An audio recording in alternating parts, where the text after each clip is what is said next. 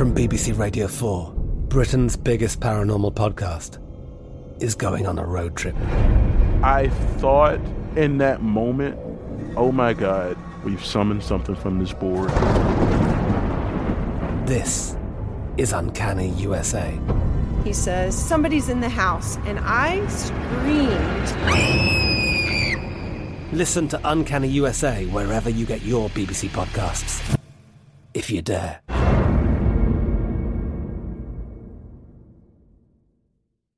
You know you've got a comeback in you.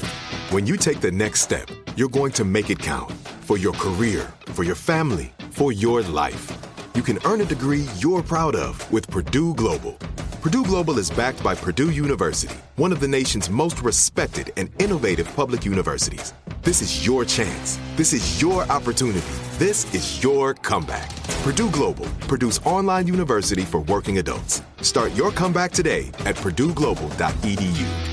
Are you looking for the perfect move-in ready home this spring season? Now's the time to buy at Fisher Homes. For a limited time only, enjoy below-market interest rates starting at 5.375% APR, 6.139% APR. With these exclusive lower rates, you can save hundreds on a move-in ready home and start enjoying the benefits of homeownership even faster. Schedule your personal tour with one of our new home specialists at FisherHomes.com and make this spring the season you find your perfect home sweet home. Financing provided by Victory Mortgage, LLC, NMLS 461249, Equal Housing Lender. The best conversations I have with my colleagues are the ones that happen when no one is looking, when we're not 100% sure yet what to write. Hopefully, having conversations like this can help you figure out your own point of view. That's kind of our job as Washington Post opinions columnists. I'm Charles Lane, Deputy Opinion Editor. And I'm Amanda Ripley, a contributing columnist. We're going to bring you into these conversations on a new podcast called Impromptu. Follow Impromptu now, wherever you listen. Bonnaroo changes COVID plans. Nashville clubs stand together. And COVID tour cancellations. You're listening to The Biz Tape.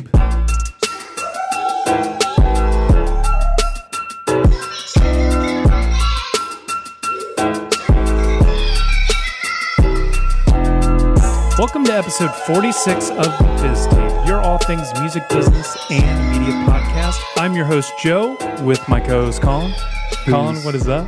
I'm sticking it through. I'm like, I can tell. Barely. Yeah. It's also very hot because I think our air conditioning is out. Hot. So we here outside in the house, anywhere. Thanks, global warming. Yeah. Honestly, to that and just living in Nashville in general. That's true. I feel like it's always been hot here. Even as a kid, I remember we hit that point. You hit that point in summer where it's just like, okay, we're done. Yeah, pretty much. It's like the fun's over. And in Nashville specifically, it's like 2 weeks of fun. And then everyone's like, all right. I'd say most in the South, it's like that. There's it's like really, it's not even summer. It's like post-spring is here. Absolutely.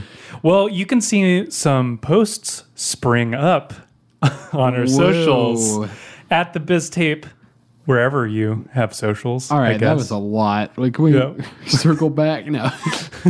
Yeah, Biz Tape everywhere, baby. Yeah, but besides that, besides media in general, we have a lot of changes coming to Bonnaroo with their COVID plans. So in a turn of events, Bonnaroo has announced that it will be requiring vaccine status and a negative COVID test prior to entering the festival grounds, and has asked all non-vaccinated concert goers to please wear a mask. Oh, that's going to work. Yeah. As we all know, asking these people to please wear masks, it's definitely going to work. It's the please that gets them. Yeah, it's, they really think about it. They really care. But this decision comes as more and more cases of the Delta variant of COVID are surging in the South. And Bonnaroovians who need to get tests will have to get a negative test dated 72 hours prior to the event. So a lot like Lollapalooza. So another festival that's doing a similar action is Summerfest that takes place in Milwaukee.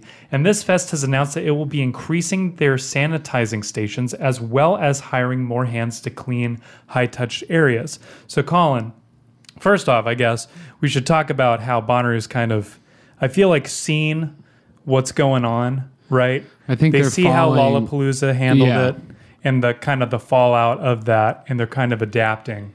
But what do you think about them having these steps, like taking these steps, and do you think they're effective? So first off, I mean, Lollapalooza is being a trendsetter. It seems to me that other festivals are following suit and going like, oh, this seems to be, kind of what we universally agree should kind of be the requirements for this. And obviously there's public health officials involved, but it's not necessarily that. I think it's also just like it's an open enough window that it doesn't turn off a lot of people who are unvaccinated, and so they can get their tests. Also, a big difference I was going to add is because Bonnaroo is in Manchester, which is pretty much nowhere if you've never been to Tennessee, Manchester, Tennessee. Yeah. And then there's... It's a big field. Yeah, and then Lollapalooza is Chicago. So, like... It's interesting to see that because, I joked on the last pod about how, you can go in Chicago the day of and maybe get your test or whatever. And I was like, Manchester? Your luck is running dry. So maybe that kind of hit their decision in terms of trying to figure it out because they thought, well, we got to give them 72 hours because I don't think a lot of people are going to even have the ability to get a test in Manchester. Not like they were going to get the ability to get in Chicago because the systems were overrun, but more of like there was some chance in Chicago and now there's like zero in Manchester. Yeah. I also think at the end of the day, it just comes down to legality. It's like we have on paper that we are trying to omit COVID.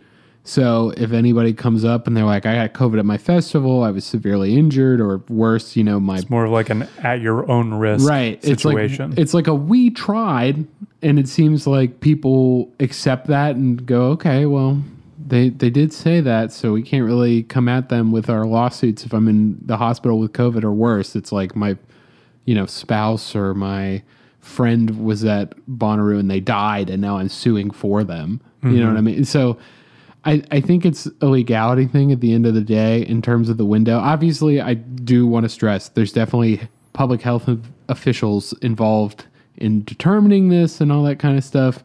But the strength of how Lollapalooza was able to go off, not have, a catastrophic immediate backlash towards it, and then also have the ability to sway away people who are getting COVID from it seems to be a trendsetter in terms of festivals. I think 72 hours is going to be staying for a lot of bigger events like this just because of the logistics of testing. At the end of the day, you should have your vaccine. Yeah. So I hope that... So if you can't get a test, it's kind of... So that's kind of what I'm thinking. But at the end of the... Like what I'm saying is that the vaccine is easier in terms of proof. It's like, I have this card. That's it. This card. Or even a picture of a card at this point. Yeah, I'm sure they would take a picture of the card. But when you have that population that's unvaccinated, sadly, especially after having a terrible year in live events, these people are having these questions of, what is my morality saying about getting unvaccinated people together versus like what each person has in their, own moral compass to be like, I'm going, I'm not going. And how we're going to make this profitable to have a terrible year be, completely not in our radar anymore. And we're just going to smash it with ticket sales and all this kind of stuff because everybody's hype. How do you think they're going to enforce this? Like they're going to enforce the mask wearing? It sounds like they're just politely asking. I don't think they are. It kind of is, when we go out in the town or something, we always joke, resident only parking. And if there's not a parking decal, then no one's going to know that you don't live there. Yeah. And it's kind of the same thing with the vaccination. So you just have to get through the gate. Pretty much, I think. As long as you have the door code, you're fine. I mean, unless... That would be interesting to think, but I feel like it would be too much of a turnoff on a large-scale event. Is let's say you went through the door and you got, obviously, your wristband, whatever level of your like VIP, GA, but then what if you got like a vaccine wristband? And then that was like, you don't have to wear a mask. Or something. I think that would be interesting to see if how they would enforce that in a large scale event, and also if people would be more comfortable going to the event. Maybe like you would maybe get people who are like, oh wow, look, there's like actually a level of security here when it comes to my health and safety in terms of the virus of COVID. Yeah, I think unfortunately in this situation, I think that's a good idea, and I think that maybe festivals like closer to like mid-fall will start maybe doing that depending on the backlash. I really think it's a size thing. Yeah. I think it comes down to the logistics of the size. How quick a turnaround can they get these bands made? And I mean, you gotta, like, we're talking about that and the logistics of getting a festival together and being like, this is our thing that we're doing at this festival. Are you guys down for that and everything? But more of what I'm talking about is the logistics of hiring people to be the police in this case and go around and be like, hey, where's your mask? Mm-hmm. Where is it? I don't see your wristband. I'm sorry, you're getting out of here. Because I'm sure people are leaping at that job where it's like, you want to go meet a bunch of people that are around a bunch of other people who may or may not be infected, and then you have to piss them off? No. So that's why they won't do it. But like, if you're in a small club, I would say sub 100 people. You could probably do that. Yeah, it's a bit easier to enforce. Right. I mean, you could have like 4 or 5 people, and at least to me, that is more of a trying than just like, we told you that you have to do this. Well, speaking of clubs and speaking of Nashville clubs stand together to require vaccines. So as the variant surges in the South, Nashville's beginning to see some of the worst as hospitals began becoming overcrowded once again. And although many clubs on Nashville's Broadway seem to pretend the virus never existed, 10 Nashville venues have band together to require vaccine status as their shows or negative COVID tests, like Bonnaroo, like Lollapalooza, like all these other festivals. So these 10 include the 5 Spot, the Basement East, Exit In, the East Room, D Country Cocktail Lounge, which I've never been to. Never heard of D Country Cocktail Lounge. City Winery, and 3 venues making up the Cannery Complex, which are the Cannery Ballroom, Mercy Lounge, and the High Watt. And Third and Lindsley announced that it will require status based on the requests from the acts that are booked there. So Tennessee currently has one of the lowest rates of fully vaccinated populations, with only about 40%, 40th out of 50 states. Top 10? Yeah, so that are fully vaccinated, according to the Mayo Clinic. So on Friday, Nashville Mayor John Cooper said that 571 new cases of COVID-19 were confirmed in the city over the last 48 hours. Nice. And that number seems to just be increasing by the day. So kind of what you were saying about enforcement, I do feel like this is easier to enforce, right? Because you're going to have a guy at the front, you're going to have security at the front. Like, it's just making sure you have your vaccine card, or a photo of your vaccine card. Yeah, I'm sure if you're at Bonnaroo and you're like one of the volunteers, they go, here's the card, and you don't really look at it. I could probably put a flash card in front of some of those people's faces. I remember going through Bonnaroo's like security, and it was literally volunteers. Well, yeah. Like, I don't even think there were like licensed security people that checked our car for weapons and stuff. When I worked Bonnaroo, I was like, I went through the real security, and those people don't mess around. Yeah, like that's the like the kind that. But the campground security is like, you can super go anywhere. So like you're hitting it right on the nail. It's these smaller venues. I feel like the logistics of having that, and I feel like that's more appealing too, because if you're really COVID conscious, these are smaller venues in the first place. Like if Bonnaroo somehow had like a way of being like, we have 100% verified that the people who are wearing masks are unvaccinated people, and then whoever you see without a mask on is vaccinated. I feel like if you're COVID concerned, you'd be like, yeah, there's still thousands of people here, but you might be able to if it with like 20 or 30. You know what I mean? Or like 100 or 200. Well, do you think it'll spread easier in these clubs, though, since it is a confined space and the air is circulating? I'm not a health professional to say. I kind of can see both arguments. I could see it's close, you're closer together, that kind of stuff. But I can also see it's like you're at Bonnaroo, you're meeting with so many different people that it's just like you're rolling the dice more. So I don't know what necessarily would be healthier. I assume, based on just trends of let's not have giant events and let's have small, more boutique style events when the pandemic was like really raging on, which it still is, but like when we were actually really concerned about the pandemic raging on, those kind of boutique shows were still going on, and people are like, it's okay because the people are less in number and they're wearing masks. But no one was going to let a Bonnaroo size slide through and just be like, yeah, there's 4,000 people here and they're all wearing masks and they're all, nobody cares. Or, multi tens of thousands of people is what I should say. Yeah. So I think it's a good move in terms of marketing for the venues. I do like that they've kind of banded together in that way. Well, I think it's important too because these are venues that are in the South and in a state that is, pretty close to the last on the we list. have to look at those too. We've talked about obviously political spectrum and genre before, but a lot of those venues that we've listed here are more towards most of them are not specifically just country venues. You're noticing that. And they're local music's venues. here. Yeah, so these are indie people. These are pop people. People who are trying to get more of a general crowd than someone who's attracted to a niche of a particular genre. Mm-hmm. So I feel like it's very important for them.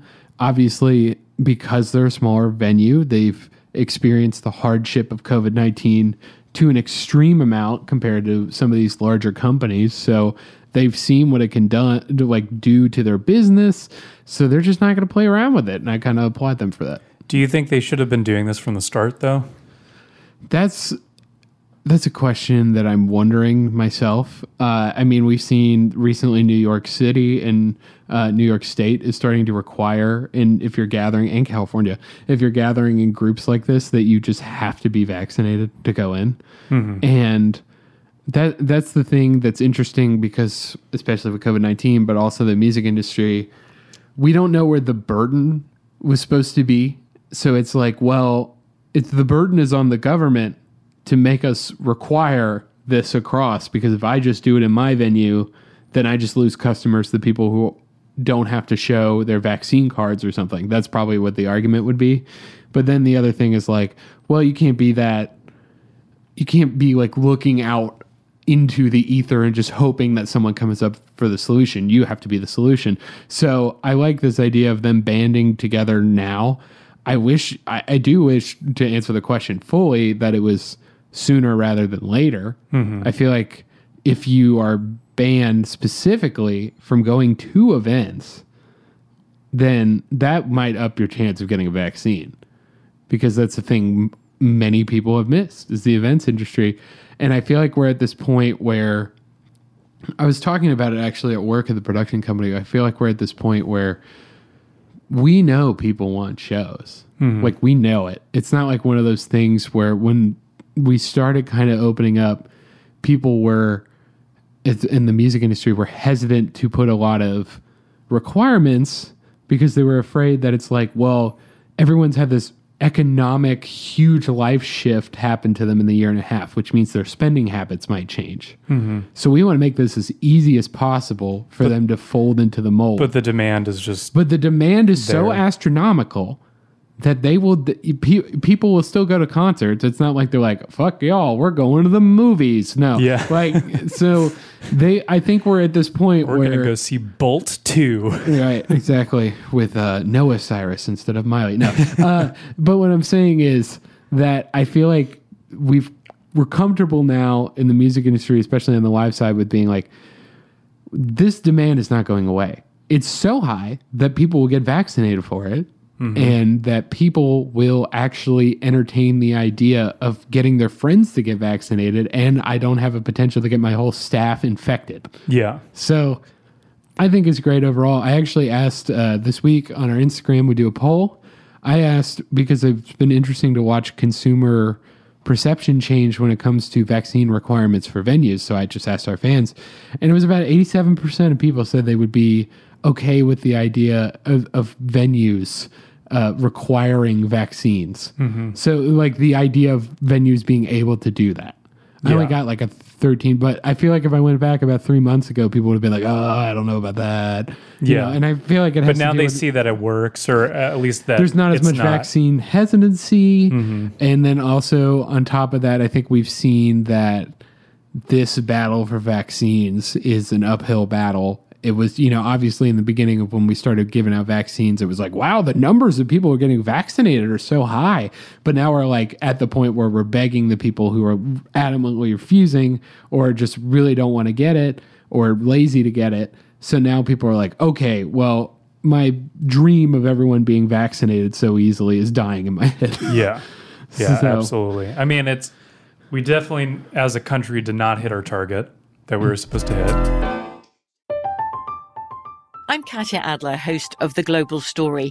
Over the last 25 years, I've covered conflicts in the Middle East, political and economic crises in Europe, drug cartels in Mexico. Now I'm covering the stories behind the news all over the world in conversation with those who break it. Join me Monday to Friday to find out what's happening, why, and what it all means. Follow The Global Story from the BBC wherever you listen to podcasts. This is it. Your moment. This is your time to make your comeback with Purdue Global. When you come back with a Purdue Global degree, you create opportunity for yourself, your family, and your future. It's a degree you can be proud of, a degree that employers will trust and respect. Purdue Global offers working adults like you over 175 flexible degree programs to meet your specific career goals. These include associate, bachelor's, master's, and doctoral degrees and certificates.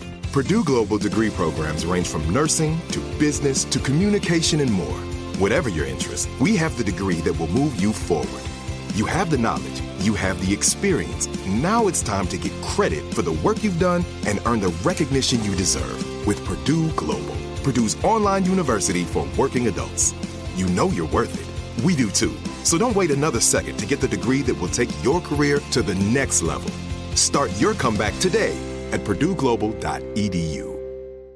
Are you looking for the perfect move-in ready home this spring season? Now's the time to buy at Fisher Homes. For a limited time only, enjoy below-market interest rates starting at 5.375% APR, 6.139% APR. With these exclusive lower rates, you can save hundreds on a move-in ready home and start enjoying the benefits of homeownership even faster. Schedule your personal tour with one of our new home specialists at FisherHomes.com and make this spring the season you find your perfect home sweet home. Financing provided by Victory Mortgage, LLC, NMLS 461249, Equal Housing Lender.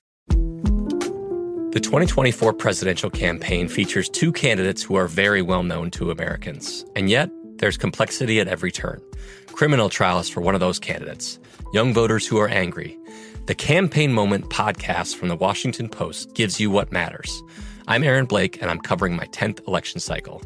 My colleagues and I have insights that you won't find anywhere else. So follow The Campaign Moment right now, wherever you're listening. So here we can go to the next thing about it, because this has mostly been a COVID show because the Delta strain has really been a big test. Crazy, yeah. Well, it's been a big test for a lot of the music industry because there's been rumors: are we shutting down again? Mm-hmm. What's going on with it? So I thought, you were kind of micro. Let's go macro with it. So first off, we've seen a lot of bands very concerned about what's going on with their tours and a lot of their parties because they're around hundreds of people a night get sick. One thing I did notice, which is really interesting, is that a lot of them, I think what's very interesting is the way they handle telling fans now. Yeah. It used to be, I feel like, a while ago, actually, here's a good example. Charlie Watts from the Rolling Stones, who's one of the oldest Rolling Stones members. He's been drumming them for, 50, 60 years. He is off the tour for this year. It's not because of COVID. It's because he has another medical surgery that he needs to do. Mm-hmm. And they said, this man will not be here. And this is why. He has a medical surgery and stuff like that. And I feel like if they canceled the whole show, let's say, instead of substituting the man, they would have been like, we're not playing because Charlie has a medical surgery. But it's interesting to watch that a lot of these people now, they don't name who gets sick. Yeah. It's like they give an anonymity to it. And sometimes it's like, for instance, we got Counting Crows postponed performances in Boston and Ohio just hours before showtime, claiming a positive COVID case in their touring party, which I know is broad. It could be a tech. It could be a lighting engineer. It could be wardrobe, something like that. But I feel like back in the day, if we went further, we would have been like, my front of house engineer, we don't have the crew to do this show. Or that would have been kind of it. Or, our guitarist Mick Mars, going back to Motley Crue, is sick, so we can't do the show. But it's interesting to see that anonymity there. Here's some other things that were closed. We got New Orleans Jazz Fest, which is a very, very big festival. If you don't know about it, has closed, quote, due to the current exponential growth of new COVID cases in New Orleans and the region, which if you look at the map of the United States, the entire state of Louisiana is the darkest red. Yep. Then we got Limp Bizkit, which shout out to my man Fred Durst, which I've mentioned multiple times for that new look. Keep going. And then Michael Bublé have canceled all their August shows. And then we have Leonard Skinner nixing 4 shows in Ohio, Mississippi, and Georgia, and Alabama after their guitarist tested positive for COVID-19. Again, the only one out of that whole list that says what's going on. Like, he's like, this guy got sick. Sebastian Bach has also announced that he has tested positive after several shows on Twitter, and he's canceled many shows. So, like, these big bands are getting sick, and then one of the most notable ones was Fall Out Boy pulled out of the Hella Mega Tour, which is a giant tour between them, Green Day, and Weezer. So that tour was supposed to go a year ago, and that's a big money tour. So for them to drop out is a big deal in terms of, like, it's a third of the bill, and they're all pretty much like triple headliners. So that must be really difficult for, if you're on the tour and everything.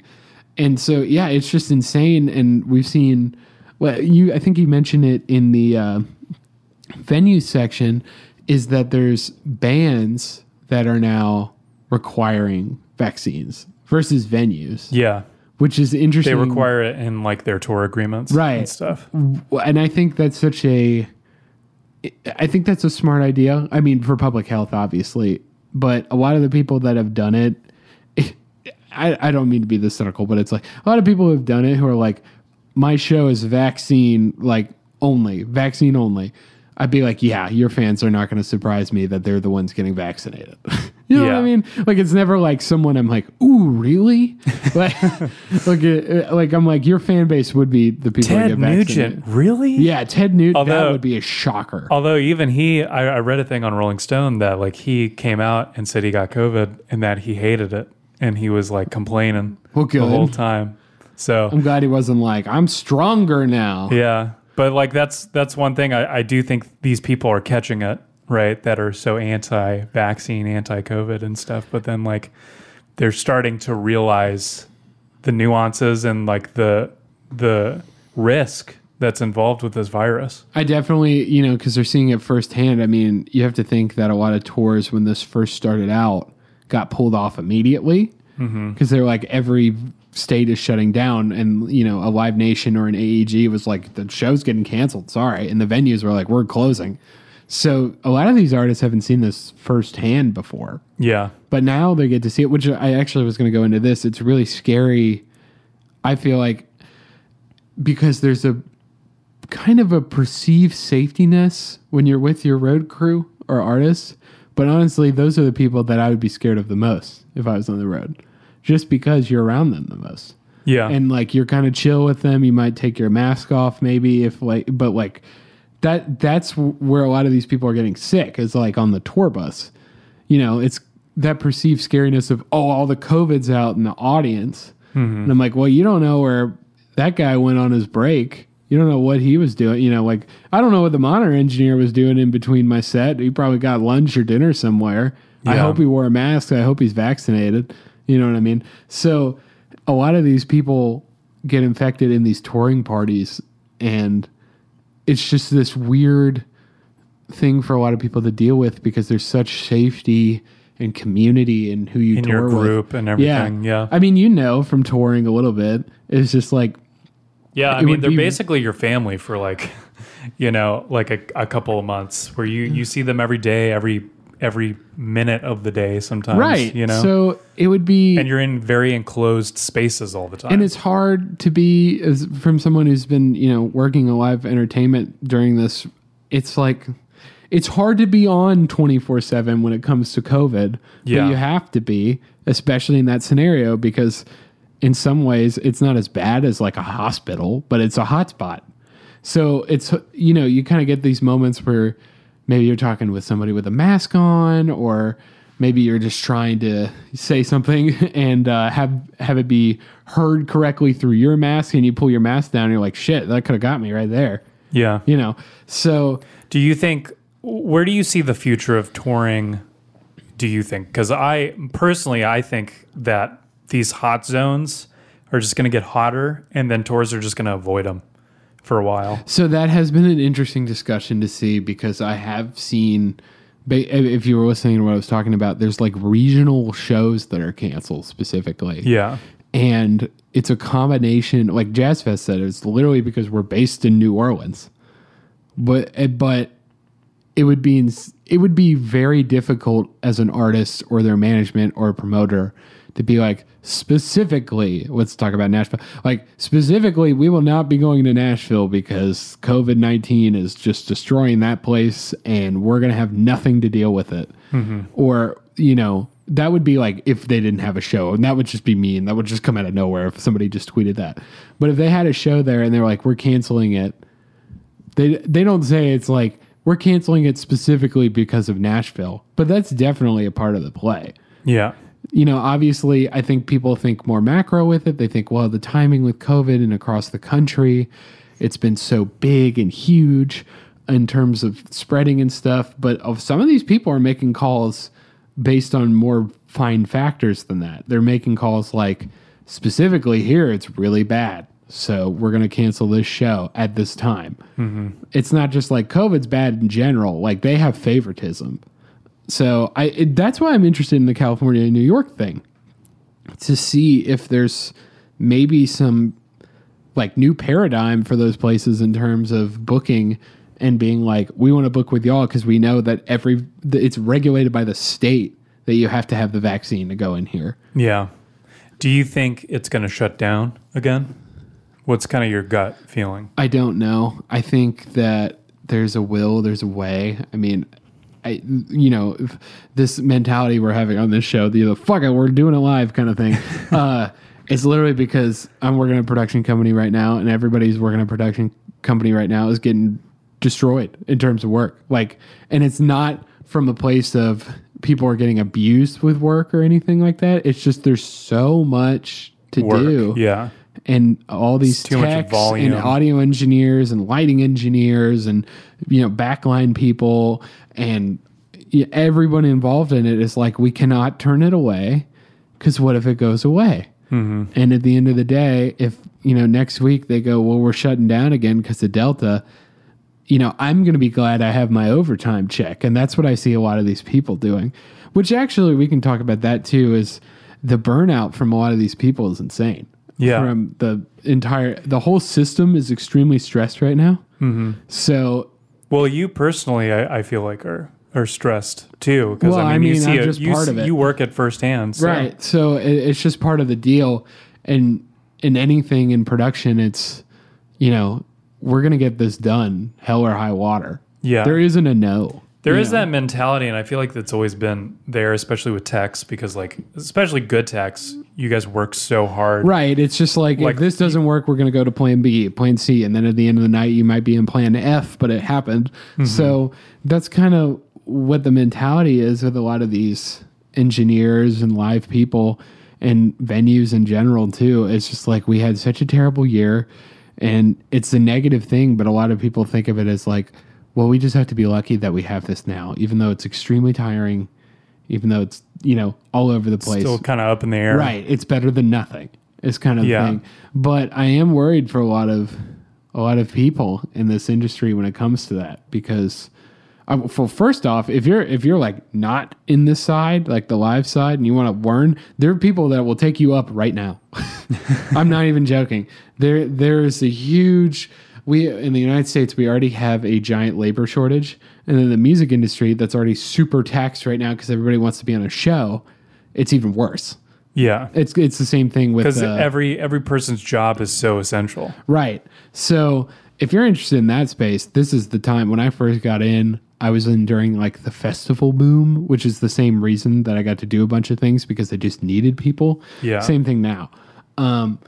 But... yeah, it's one of those things where if you're an artist or you're, working with these technical people, it's at the end of the day, there's in positions in the music industry that are more like salesmen that are less technical, there's another salesman.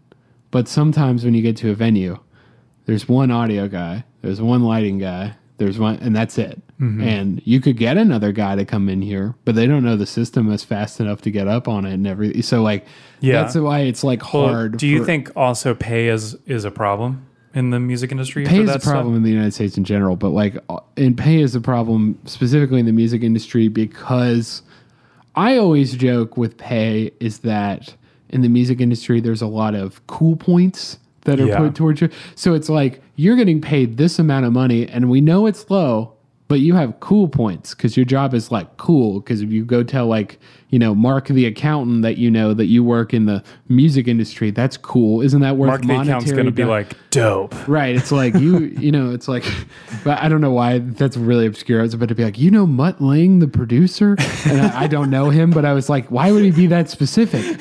Anyway, no, that would be really, if there's like some accountant out there that's like, dude, Mutt Lang is my thing. I was like, I want to meet this person. That doesn't sound like a real name. Anyway, what I'm saying about the pay is like, it's really, it really does have that double standard of being like, well, you went into this career because it's like your passion. Mm-hmm. So it's almost like you feel, I feel like there's a sentiment where it's like from society, you now have to pay the tax of having low money because you went into something you enjoy. Yeah. In the same way that if you're, an artist, like a painter, or I would say yes, you enjoy, but I would also say the work is almost double what a normal job is, depending, I guess, on your position. Well, I think I was told at a very young age when it comes to this stuff, it's like if you don't like it, get out now. Like that's kind of the thing. And so even though I'm working my tail off, and a lot of people I know are working their tail off, they feel it. But if it was like they didn't like it, they would not even come close to that. Yeah. They would leave. Yeah, they would be out of there. And so the mentality from a lot of those people, like I said, is just let's get through it. You know what I mean? And hopefully there will be a light at the end of the tunnel kind of thing. Because it's one of those things that traditionally in the markets of live entertainment, you have a bump in the summer. That's your like main season.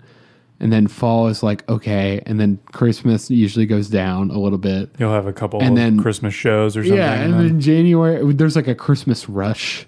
And then like January, February, and like early March, you're just kind of chilling. Mm-hmm. There's not much to do. Nobody's, think of the concerts you went into in January. You know what I mean?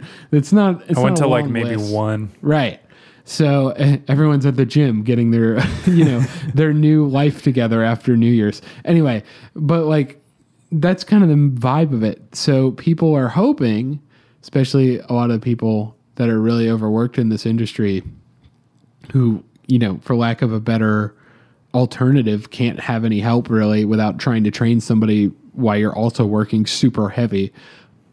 It's one of those things where we're like, okay, maybe fall will go down in orders and like, or maybe fall will go down in shows.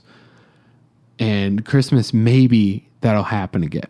But as we've covered on the show, it doesn't seem that way. Yeah. It seems like because of the venue shortage and stuff that we've talked about. The demand is just going to continue. The demand is so big. But I'm curious because here's the thing we talked about today. It's like if COVID stopped this again, like the Delta variant went nuts, right? I think right now, the Delta variant in terms of demand is actually having an effect of increasing it because people might fear that we might close again. Yeah. So now they're like, oh shit, we need to get to a concert. I feel like if we were, vaccination was going well, everything's going good, we're on like track, and it's like, yeah, we should be back to like, the news people are like, we're getting back to normal. People would be less likely to want to go to a show because it's not fleeting. Mm-hmm. So I think that's really interesting to see consumer demand in that way kind of falter maybe. And I've theorized this on this show that I really do think there will be a huge peak, which we're at right now, and then it'll go for a while and then it'll kind of smooth out. And one of the things with that peak is that you just better hope to God that if you're a promoter or a manager, you sold the pre-sale tickets now as opposed to later when that peak ends.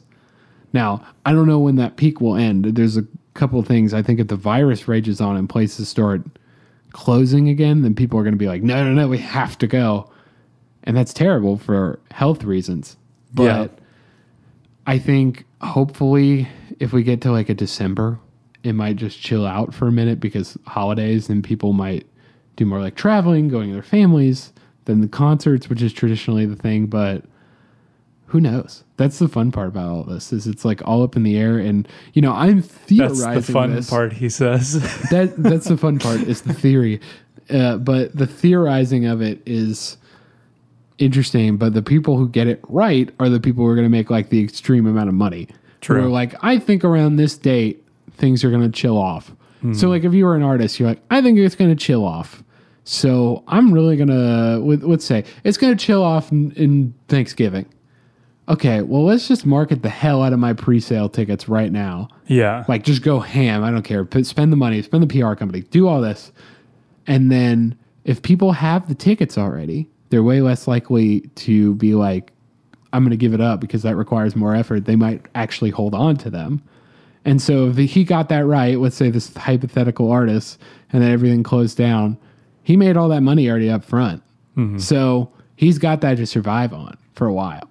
Yeah. But again, I mean, that's the whole thing with this is that nobody really knows. And it's just going to come down to what health professionals think. And then also if the government will actually respond to that. Yep. Which are two different things. Two different things. Yeah. For sure. I'm Katya Adler, host of The Global Story. Over the last 25 years, I've covered conflicts in the Middle East, political and economic crises in Europe, drug cartels in Mexico. Now I'm covering the stories behind the news all over the world in conversation with those who break it. Join me Monday to Friday to find out what's happening, why, and what it all means. Follow The Global Story from the BBC wherever you listen to podcasts. This is it. Your moment. This is your time to make your comeback with Purdue Global. When you come back with a Purdue Global degree, you create opportunity for yourself, your family, and your future. It's a degree you can be proud of, a degree that employers will trust and respect. Purdue Global offers working adults like you over 175 flexible degree programs to meet your specific career goals. These include associate, bachelor's, master's, and doctoral degrees and certificates. Purdue Global degree programs range from nursing to business to communication and more. Whatever your interest, we have the degree that will move you forward.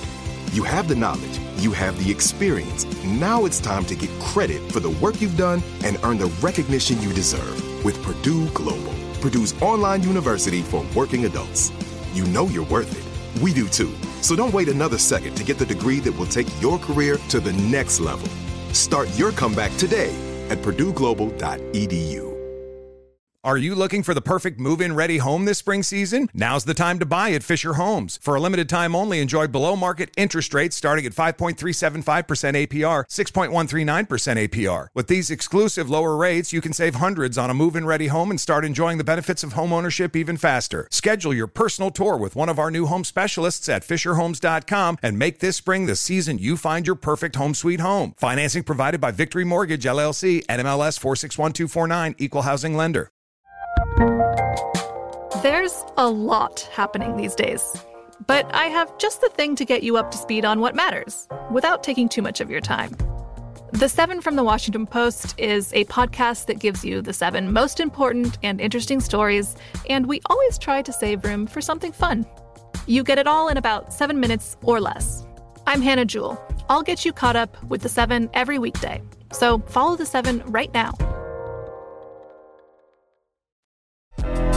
Well, Colin, I want to do something a little different because, I mean, this was kind of a depressing show. I'm not going to lie. How is this a depressing show? Well, I mean, we're just talking about COVID again. I don't want to do this anymore. It's like the COVID refresher. I know. I hate doing it, though. But I want to talk about, like, your favorite live show story. Like, what was your favorite live show you've ever been to? Am I, like, working it? Or No, just attending. You're a fan. You're going to it. I'll start with all right. Yeah, thank you. So I went, I think it was like 3 years ago, I went to the Mill and Mine in Knoxville, which was like a newer venue, which actually If you guys don't know Knoxville is not really the centerpiece of music and culture. Scruffy. It's the scruffy city, as they like to call it, or as we like to say, Knox Vegas. But that's here nor there. But my favorite band that my friend Will got me into, Spoon, came to town, and me and my whole friend group went. And it was like the third time I saw Spoon live, and I went crazy. I was in the front. I was lip singing the whole time, and Britt Daniel, the lead singer, noticed me, and he came over, and he was in mid-song, came over, and he goes, "What's your name?" And obviously, I can't say Joe Wasilewski because, like, how the fuck is he going to hear my last name, right? So I'm just like, Joe, and he goes, "Dope," and then he was like, "This next song's for Joe." And that changed my life, Colin. I just wanted to share that. That was my fangirl moment. That was the hypest day of my life. That was the hypest day. Yeah. Ah. Yeah, for sure. So what about you? What was your favorite concert moment? I wasted my time. I yield my time. Come on, there's got to be something. You told me you went to see Bob Dylan. Yeah, I did, and that was a weird show. We went to Bob Dylan in Atlanta, and I can't remember what the amphitheater was called, but we were seeing Bob Dylan. I was like 15 or 16 at the time with like two friends and my father who took us. And when we went, I thought it was just a Bob Dylan show because I didn't buy the tickets. My dad did. And so we went there, and it was like a bunch of bands. And we were just sitting there waiting for Bob Dylan. And we're just like, come on. And there was some good bands in there, but I was just like, Wilco starts up, and I was like, okay, I didn't come for Wilco. They're cool, but I was like, where is Bob Dylan? And then I'm like clapping, yeah, all right, Wilco. And then all of a sudden, here is My Morning Jacket. And I was like, I like a couple of My Morning Jacket songs, but this isn't Bob Dylan, so let's move it on. So, we get through all that, and then Bob Dylan gets up there. This was the period, I believe he re-picked up the guitar. There was about 20 or 30 years where he did not play the guitar on stage. So he gets up there. He's in a jazz trio. It's like him playing piano, a jazz drummer, and a stand-up bass player.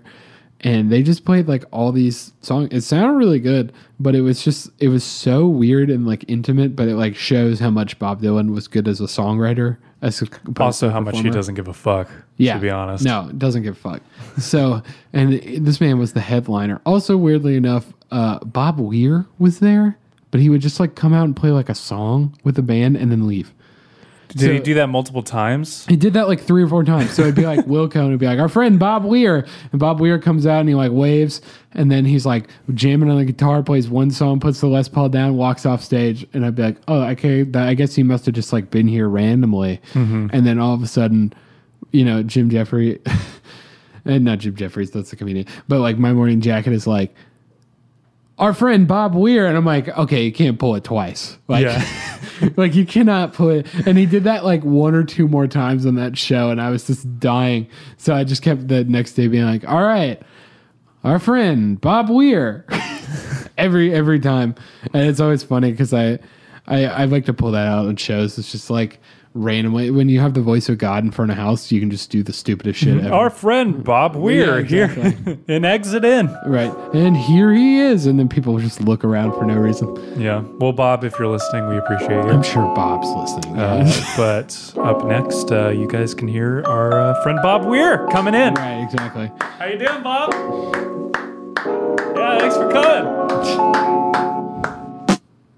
Guys, thanks for listening to The Biz Tape, your all things music, business, and media podcast. Really appreciate it. You can follow us on our socials at The Biz Tape, pretty much everywhere. Facebook, Instagram, Twitter, TikTok, wherever you like. We also have our regular episode every week, so check us out every Wednesday. And yeah, I mean, you guys are awesome if you're listening to this, right? Ha, you thought I went away. Anyway, thank you so much. We'll see you next time.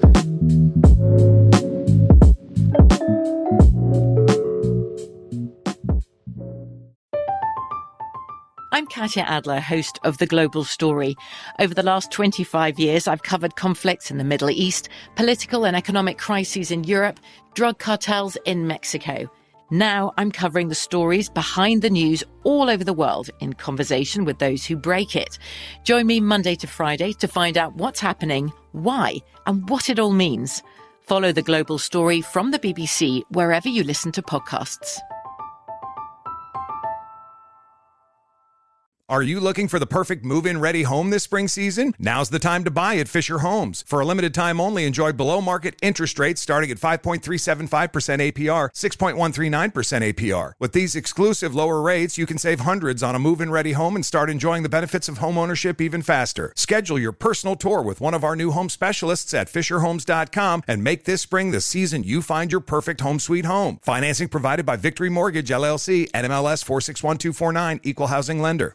Xumo Play is your destination for endless entertainment. With a diverse lineup of 350 plus live channels, movies, and full TV series, you'll easily find something to watch right away. And the best part? It's all free. Love music? Get lost in the 90s with iHeart 90s, dance away with hip-hop beats, and more on the iHeartRadio music channels. No logins, no signups, no accounts, no hassle. So what are you waiting for? Start streaming at play.xumo.com or download from the app and Google Play stores today. All you can stream with Xumo Play. There are some things that are too good to keep a secret. Like how your Amex Platinum card helps you have the perfect trip. I'd like to check into the Centurion Lounge. Or how it seems like you always get those hard-to-snag tables. Ooh, yum. And how you get the most out of select can't-miss events.